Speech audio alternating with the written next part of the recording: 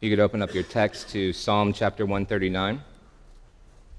While you're turning there, what a blessing it is to be here, to stand before you as my sending church, just humbled at the process that it's taken to get here and the men that God has placed in my life to help bring me to this point of God's calling.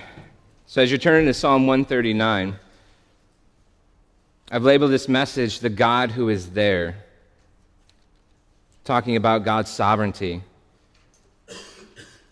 I have a saying that is one of my favorite, and it's the preacher most effective is the preacher most affected. What I mean by this statement is that the most effective preacher is the one who has been so deeply and thoroughly affected by Scripture that his heart sings with joy. Through the good times and the bad, the joy and the sorrow, he's been so deeply affected by the truths of God's Word.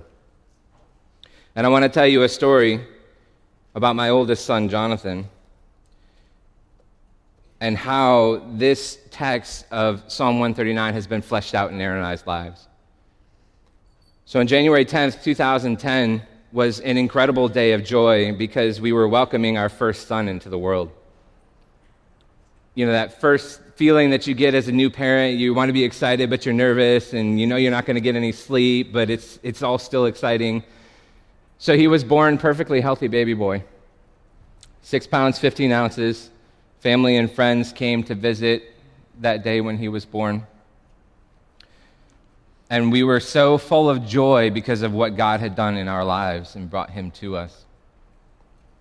So I remember that night that Erin she kept telling me, she said, I think something's not right with him. And of course, me being the strong, supportive husband, I was like, no, honey, it's okay. He's just fine, trying to encourage her. And as the night progressed, she just had this stronger and stronger feeling that something just wasn't right. Sure enough, sometime during the night, the nurses and the doctors noticed something with him that made them want to take an x-ray of his abdomen, and they took an x-ray, and it was inconclusive. What they were afraid of is that he had been born with something called intestinal malrotation, so it's a birth deformity, and it's fixable. So if you can imagine young, brand new parents, and their first child has just been brought into the world, and you go from this high to everything just seems to crash down around you. So they transferred Jonathan to the Children's Hospital, and they did a special test there, and they verified that he did have twisted intestines. Now, you have to understand that what can happen if it's not caught in time is portions of his intestines can die because of cut off blood flow. So he could lose part or all of his intestines. So meanwhile, I'm at the Children's Hospital with him. They're getting ready to send him into surgery, and poor Erin is stuck at the hospital that she delivered at, and she can't even leave yet because there's no way they can discharge her that fast. So by the grace of God, he was brought back through the ER, and I'm telling you, God ordained the right people at the right time.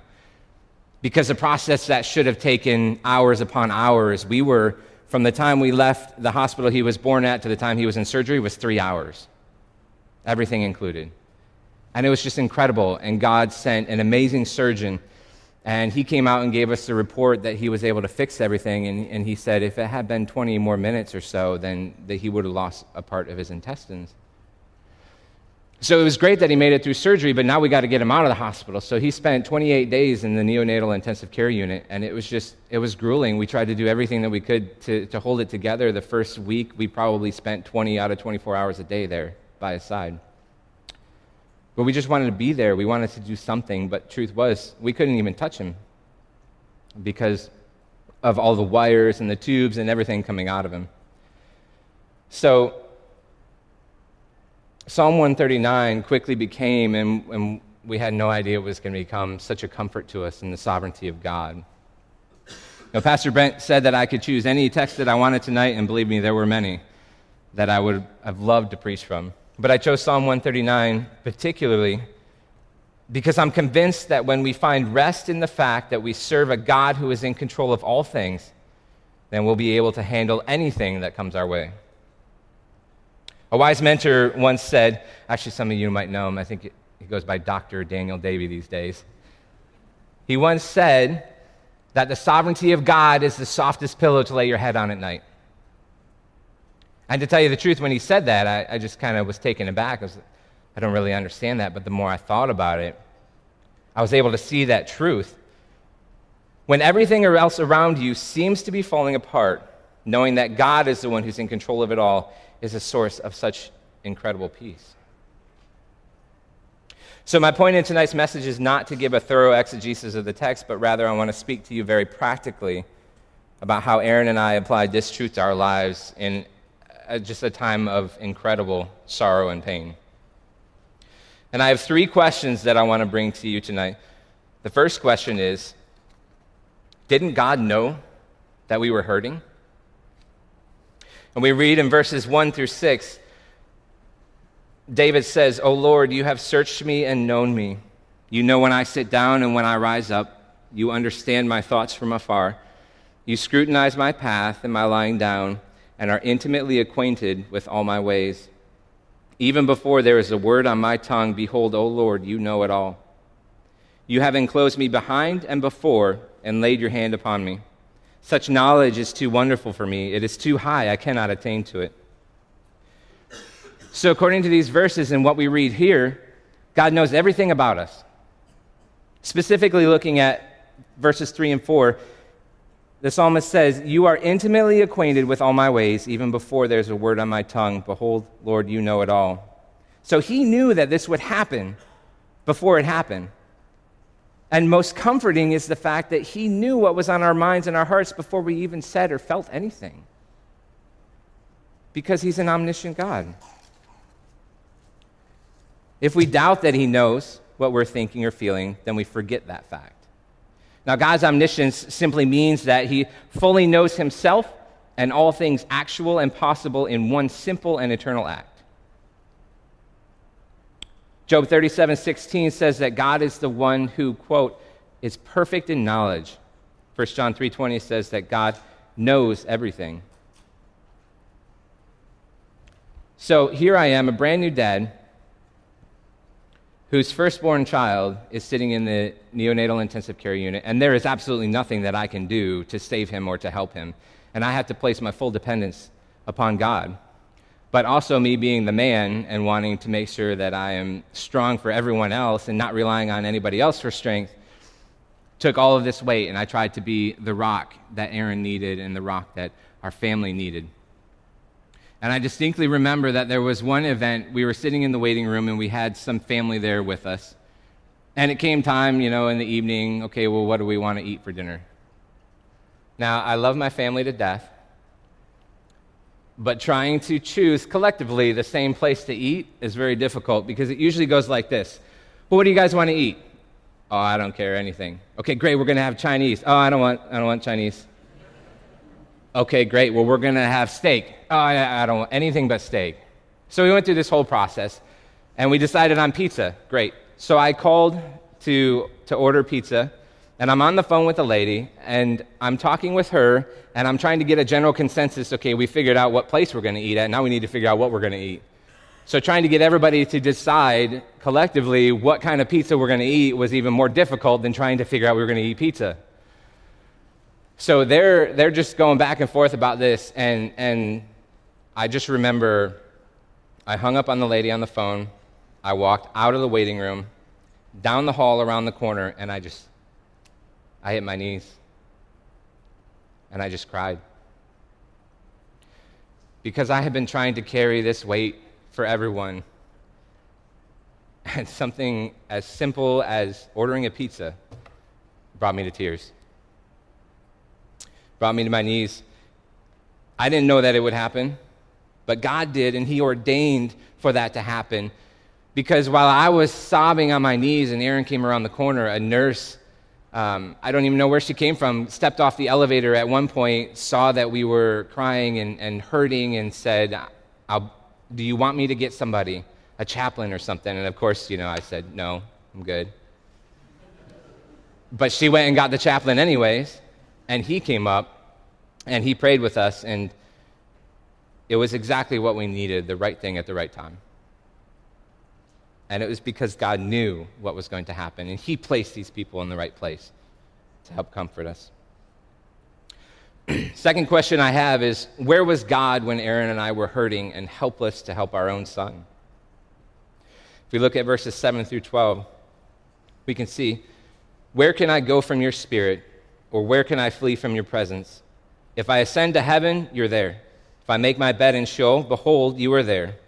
If I take the wings of the dawn, if I dwell in the remotest part of the sea, even there your hand will lead me, and your right hand will lay hold of me. If I say, surely the darkness will overwhelm me, and the light around me will be night, even the darkness is not dark to you, and the night is as bright as the day. Darkness and light are alike to you. So these verses tell us very clearly that he was right there with us the entire time, and he was holding us through it all. David asks two rhetorical questions in verse 7. He says, where can I go from your spirit, or where can I flee from your presence?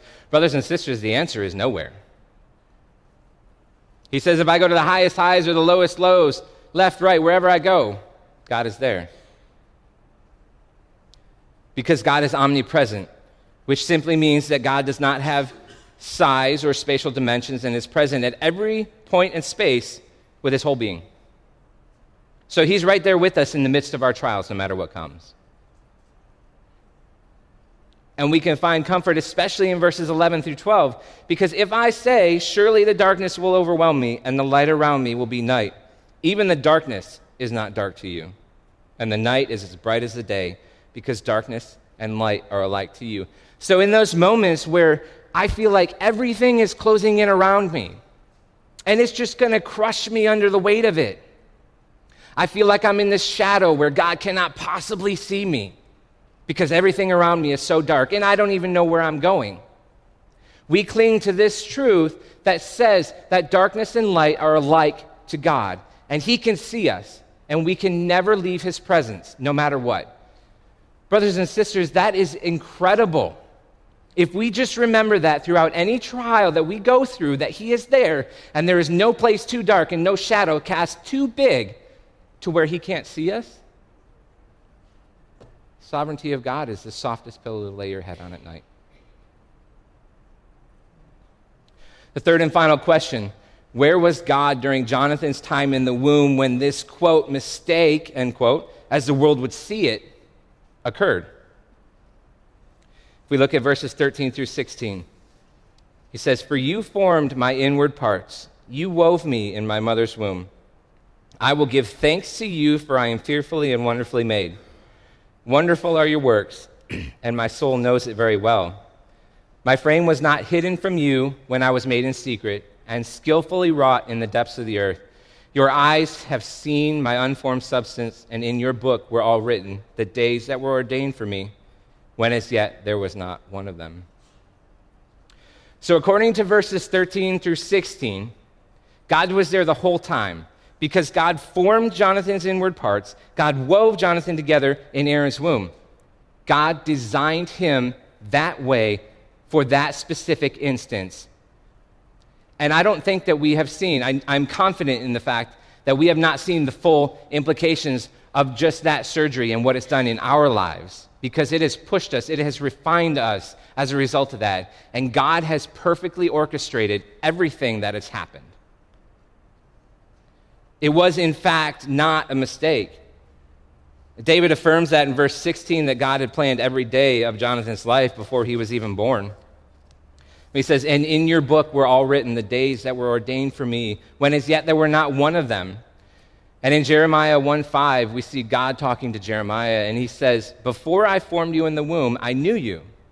And before you were born, I consecrated you. I have appointed you a prophet to the nations. So God was always there for Jonathan. He formed Jonathan, and he has a purpose for Jonathan's lives. And I firmly believe that we'll never see the full implications of that until we see God. So today, Jonathan sits right there as a perfectly healthy boy. He did have to have another surgery when he was 2.5 years old, which actually turned out to be 3 days before our second son was born. And I think in a lot of ways it was worse than the first surgery, because He's being rushed in for surgery, and we were completely blindsided thinking that we would never, ever have to deal with anything again related to his intestines, and here he is in surgery. In 3 days, his brother is supposed to be here. So we've got one son in the children's hospital, and the other one, Aaron was rushed to Norfolk General, which is right next door, to deliver our second son, so at least I could be there as I bounced back and forth between hospitals. And then more sicknesses followed after that, and at one point I was between 3 hospitals. So in some ways it was a lot worse, but it doesn't change the fact that God ordained for that to happen as well, and that he's sovereignly in control. So what can we take away from all of this? First, because God is omniscient, he knows everything past, present, and future. So we can rest in the fact that nothing happens outside of what he knows to happen. It's not an accident. Nothing just happens. He knows everything past, present, and future. There are no surprises. Number 2, because he is omnipresent, that means that he's right there beside us when we are in our highest highs and our lowest lows. There is nowhere that we can go in this world that he is not. Thirdly, because God formed us in our mother's womb and ordained every day of our lives before they were even created, we can rest in his sovereign plan for our lives. When we can't see that any possible way this could be for good, how do you, as a brand new parent and your infant is in the neonatal intensive care unit recovering, how can you see any good that could possibly come from this? Because each day you are just praying to God that he will survive till the next day. How can we see any good in that? But it is for our good. I have a few last thoughts before we pray, because I want to help you think beyond my story. Because he's sitting right here today. He made it through that surgery. He made it through the second surgery. And he's perfectly fine now. But I want to push you beyond that and ask you, what if Jonathan had died on that operating table? What if you don't get that job promotion that you've been hoping for? What if the person in your life whom you love the most out of anyone on earth were to be killed tonight? What if your house is leveled by a tornado? Fill in any tragic or disappointing scenario that you want in here, and then ask yourself, in light of God's word, which we have looked at tonight, does this change in any way the fact that God is sovereign and perfectly in control? It doesn't. We'll struggle with that. When you're going through those deep, dark times, you will question that, and you will have to fight that. But I like what John Piper says. He says, get alone and preach to yourself the truth of God's word. Because we need to preach to ourselves. This is not a matter of listening to our inner self and how I feel right now. No, this is finding the truths of Scripture, going to Psalm 139 and saying that I know that God is here even though I don't feel like it. I feel like I am in a shadow and I'm overcast in utter darkness and God cannot possibly be here. But I cling to the truth of Scripture that he is here and that darkness and light are the same to him. What an incredible truth. And we have to remember that. Let's pray. God, I'm so thankful, Lord, not just for the opportunity to stand here and to go through this process of being ordained by this church and being thoroughly impacted by the men in my life, but God, to be able to proclaim your word in such a clear way.